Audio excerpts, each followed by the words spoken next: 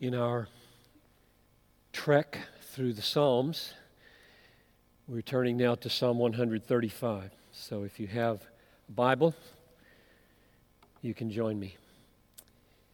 And while you're turning there, let me say what a subordinate point of this message is, not the main point, so that you can be alert to it. I won't make much of it, but since this is Bethlehem College and Seminary, I'm thinking methodologically a lot when I think about you. That is how you come to truth, know truth. And here's one subordinate methodological driving principle that I hope remains at the foundation of our education for centuries if Jesus tarries. Namely, that it is not bold and courageous to oppose sacred tradition by finding contradictions in the Bible. Sometimes people will be described as, he's a courageous scholar, and then he says something negative about the Bible, or he points out a contradiction, and therefore he's courageous and he's bold to find contradictions. My assessment of that is that it's not courage, it's laziness, and a failure to go deep for the unity that is there. It will make a superficial institution of higher learning if we opt for the cheap solution of finding contradictions instead of saying, if I work long enough and hard enough with all my might and as much help as I can get by the Holy Spirit, I can find the unity beneath this apparent problem. And then you might take 5 years of labor or 20 instead of just cheaply tossing it off, writing your essay, being hailed as courageous, and then on to some other superficial observation. So that's a sub-point is, this institution will be a deep, strong, unshakable institution that sees vastly more in the Bible than those see who quickly, cheaply, under the name of courage, solve a problem by saying, guess a contradiction. Chapter 135 in the book of Psalms, first 6 verses. Praise the Lord. Praise the name of the Lord. Oh, give praise, servants of the Lord, who stand in the house of the Lord, in the courts of the house of our God. Praise the Lord, for the Lord is good. Sing to his name, for it is pleasant. For the Lord has chosen Jacob for himself, Israel as his own possession. For I know that the Lord is great, and that our Lord is above all gods.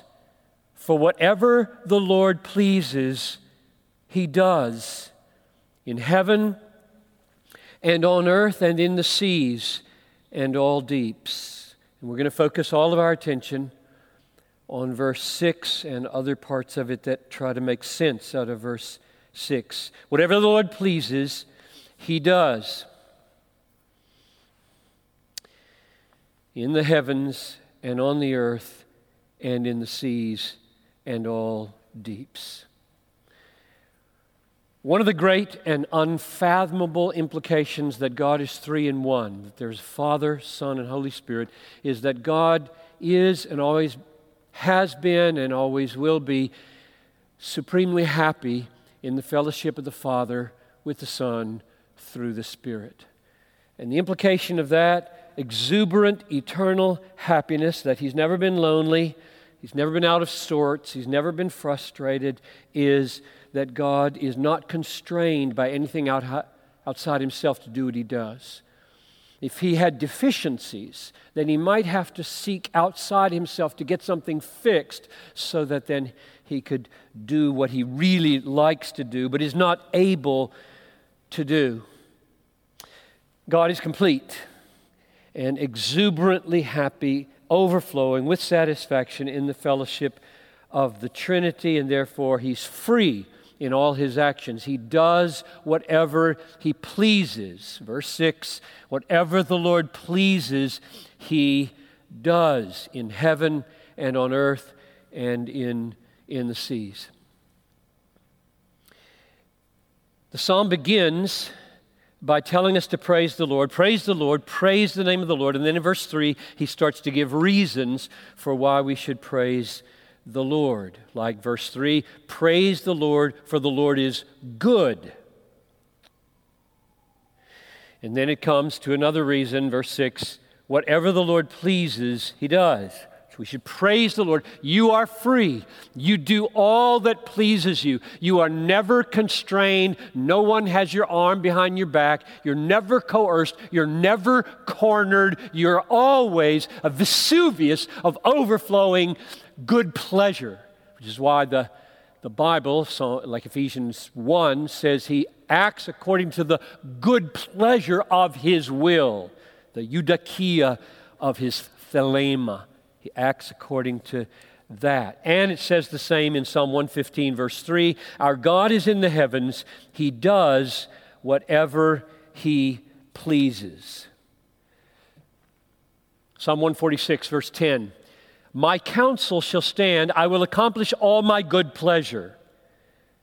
The same word in noun form in Isaiah 46:10, all my good pleasure, as in the verb form, what pleases him in Psalm 135. So he accomplishes everything according to his good pleasure. He is sovereign and he is free and he is never coerced by anything outside himself. That's what verse 6 teaches. Now that's a problem. And the problem can be seen most clearly perhaps by consulting what looks to be the opposite truth in Ezekiel chapter 18. So it goes like this. Ezekiel 18, verse 30, God is warning the house of Israel of impending judgment. And he says, verse 30 of Ezekiel 18, therefore I will judge you, O house of Israel, every one according to his ways, says the Lord. And then he urges them to repent like this. Repent and turn from all your transgressions. And then verse 31, why will you die, O house of Israel? For I do not have pleasure in the death of anyone, says the Lord God. So turn and live. So this seems like a very different picture from Psalm 135, verse 6. I don't have pleasure in the death of the wicked. He does all that he pleases. And you might try to solve that apparent problem by saying, well, it's not a problem because he doesn't do that.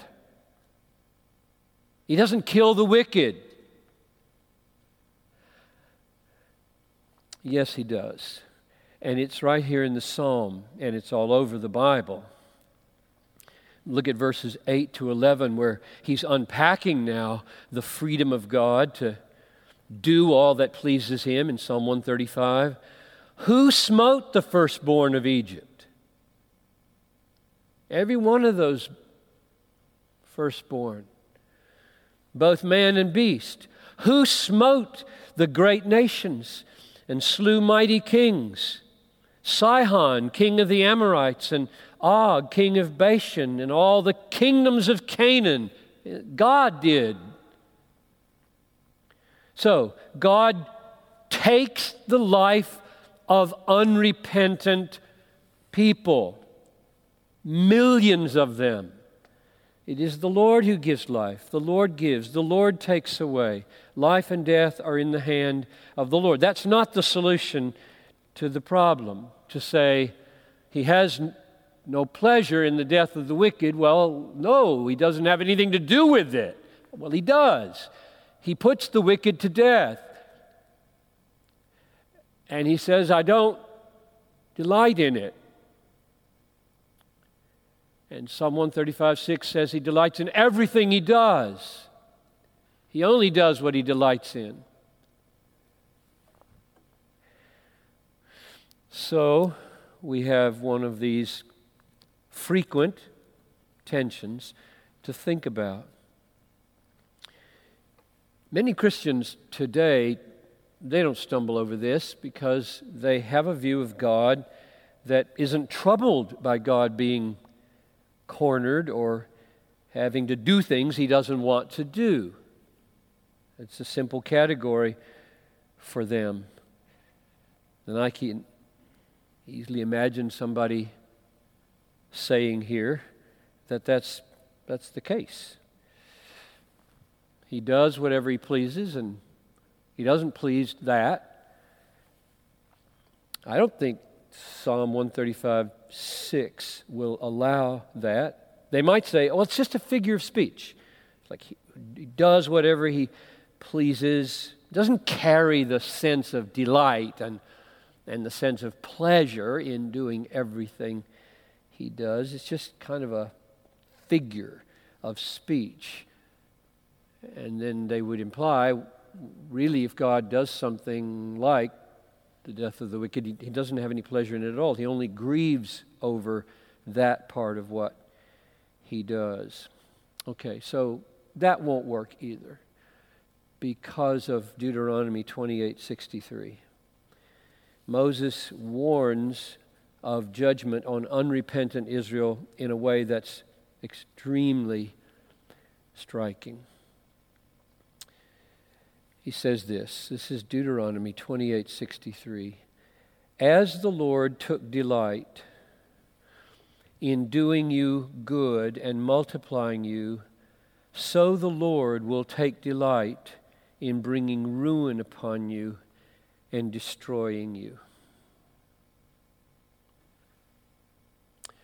So there's no thought here that in the death of the wicked, God only grieves. This is crystal clear. As the Lord took delight in doing you good and multiplying you, so the Lord will take delight in bringing ruin upon you and destroying you. So now we have the inescapable picture of Ezekiel 18. God does not delight in the death of the wicked. And we have Deuteronomy. And we have Psalm 135 saying He delights in everything He does. And in particular, He delights in bringing ruin upon unrepentant, rebellious sinners. So, what your education is about, among many things, and I think it's right at the center of your education, is as you look at the world and as you look at the Word, you are shrewd and you see these things and you don't sweep them under the rug. You see them. You see them more than the opponents of Christianity see them. I remember Dr. Hubbard, the president of Fuller, one time when he was answering questions, he pointed out to us, he said, I've almost never been in a situation of students who raise problems that are more serious than the ones I have. And as a student, I thought, really, that's remarkable, because you're in your 50s and you're still a Christian. You should outsee and outthink the rest when it comes to your holy book. They shouldn't see things you don't see.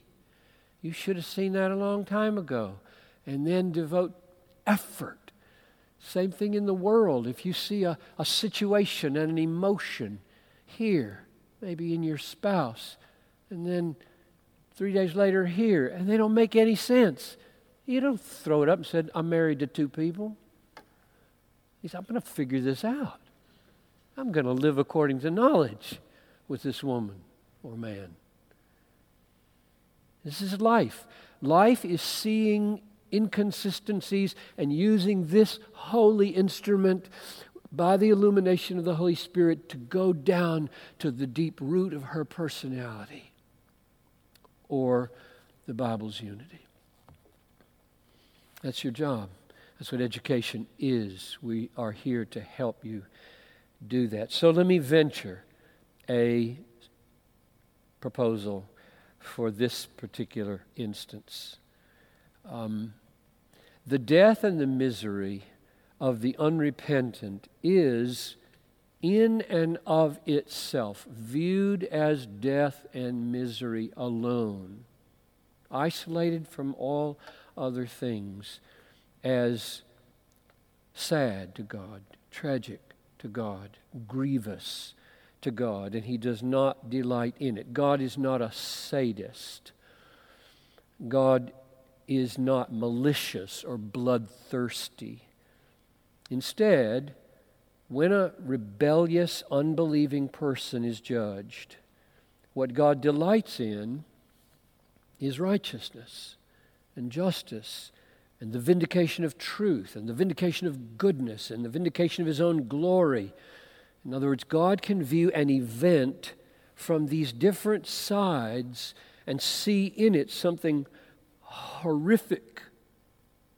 You can grieve the Holy Spirit according to Ephesians 4:29 and 30.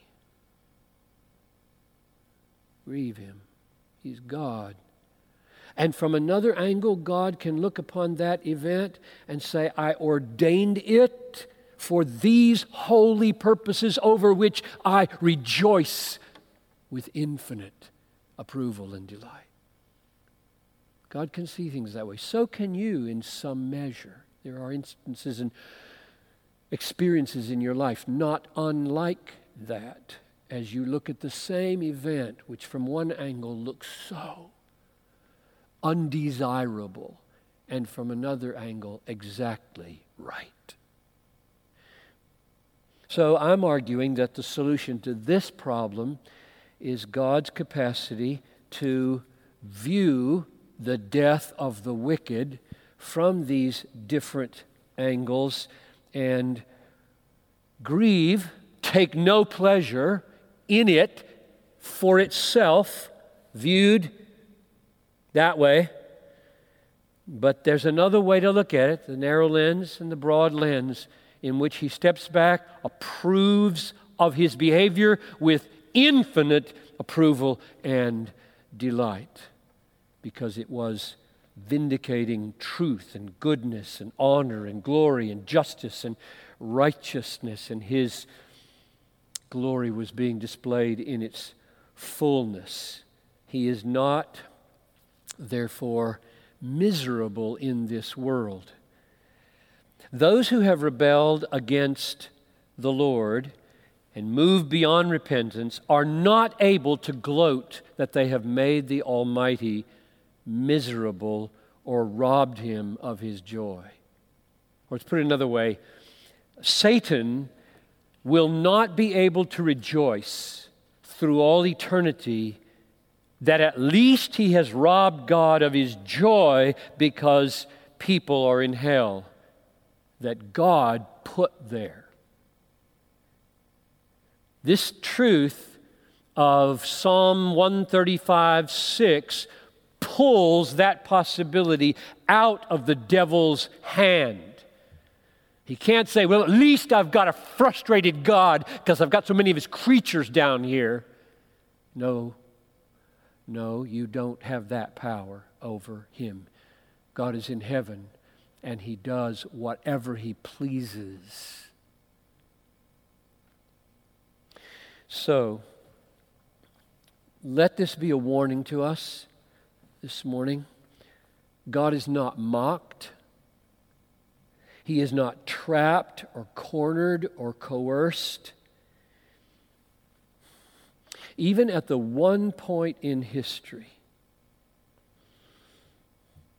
where it seemed that God was doing something He hated, namely putting His Son to death, what does the Bible say? Comes close to saying in Romans 8:32, He who did not spare His own Son. That sounds like that was really hard for God to do. And it was. That language, He did not spare His own Son, shows the immensity of God's sacrifice. But what does Isaiah 53:10 say? It was the will of the Lord to bruise Him. Well, that's not a very helpful translation, is it? Because the word will is exactly the same word as all those other words, namely chafetz, delight. Which is why the King James Version does translate Isaiah 53:10, it pleased the Lord to bruise Him. He did not spare His own Son. This was a hard thing. To see the holy, perfect, righteous, blameless, infinitely precious Son of God spit upon and tortured and killed was not a pleasure in and of itself, and it pleased God to do it. So right at the heart, this is not a peripheral thing to our faith, what I'm talking about. This is why the doctrine of God's sovereignty, to me, is not something out here to be dispensed with. It's right at the center. What happened on the cross? Was God arm wrestled into the giving of the Son? Was it easy? No, it wasn't easy. Was it His infinite good pleasure? It was His infinite good pleasure. So right at the center of our life, our theology, our Bible, is this paradox. How does Paul describe the death of the Son of God and Jesus' willingness to endure it? In Ephesians 5:2, he calls it a fragrant offering and sacrifice to God. It smelled sweet to God as He suffered.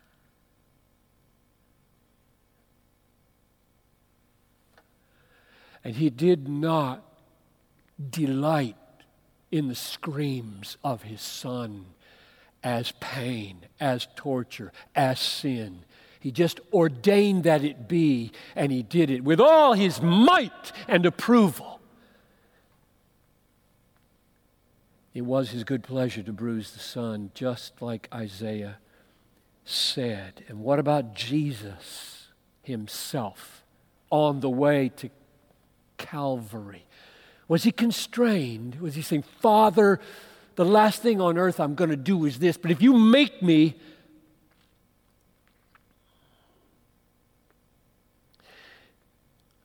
nobody takes my life from me. I lay it down of my own accord, and if I lay it down, I can take it again. I am totally free. I'm not being constrained. I have legions at my access.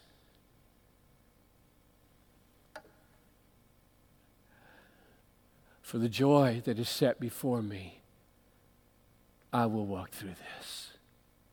It is my good pleasure. Not the pain. It wouldn't be pain if it was pleasure. Pain is pain. The screams were screams. The agony was agony. And the mind was, yes, yes, yes. This is exactly what I choose, what I want, what I will. This is my delight. This is my good pleasure. All things considered. It's not a peripheral thing. So let us stand in awe and wonder this morning. And let us tremble that not only does our praise of God's sovereignty, but our salvation hangs on Psalm 35, 135, verse 6. Our God is in heaven, and He does whatever He pleases. Let's pray. Father in heaven, You are our God. You are mysterious to us. You have given us enough to give us trajectories of thought on which lie precious remedies to our brain's confusion. But we see through a glass dimly. We know you have the last word. We submit ourselves to your holy word and to these glorious truths in them. And I pray for these students now, that they will make it a lifelong vocation not to cheaply, quickly, lazily solve problems by calling them contradictions and moving on to another bold discovery, but that they will labor over your holy word, submit their hearts and minds wholly to its authority, and go down deeper than they would ever be able to go any other way to find the root of unity underneath their perplexities. And for this one, Lord, we thank you. We thank you that you do not delight in the death of the wicked, but that you do, in fact, do everything that pleases you, including put the wicked to death. This gives us a way to relate to people. This gives us a way to manage our lives, which are so paradoxical as we experience them. We thank you for your word. In Jesus' name, amen.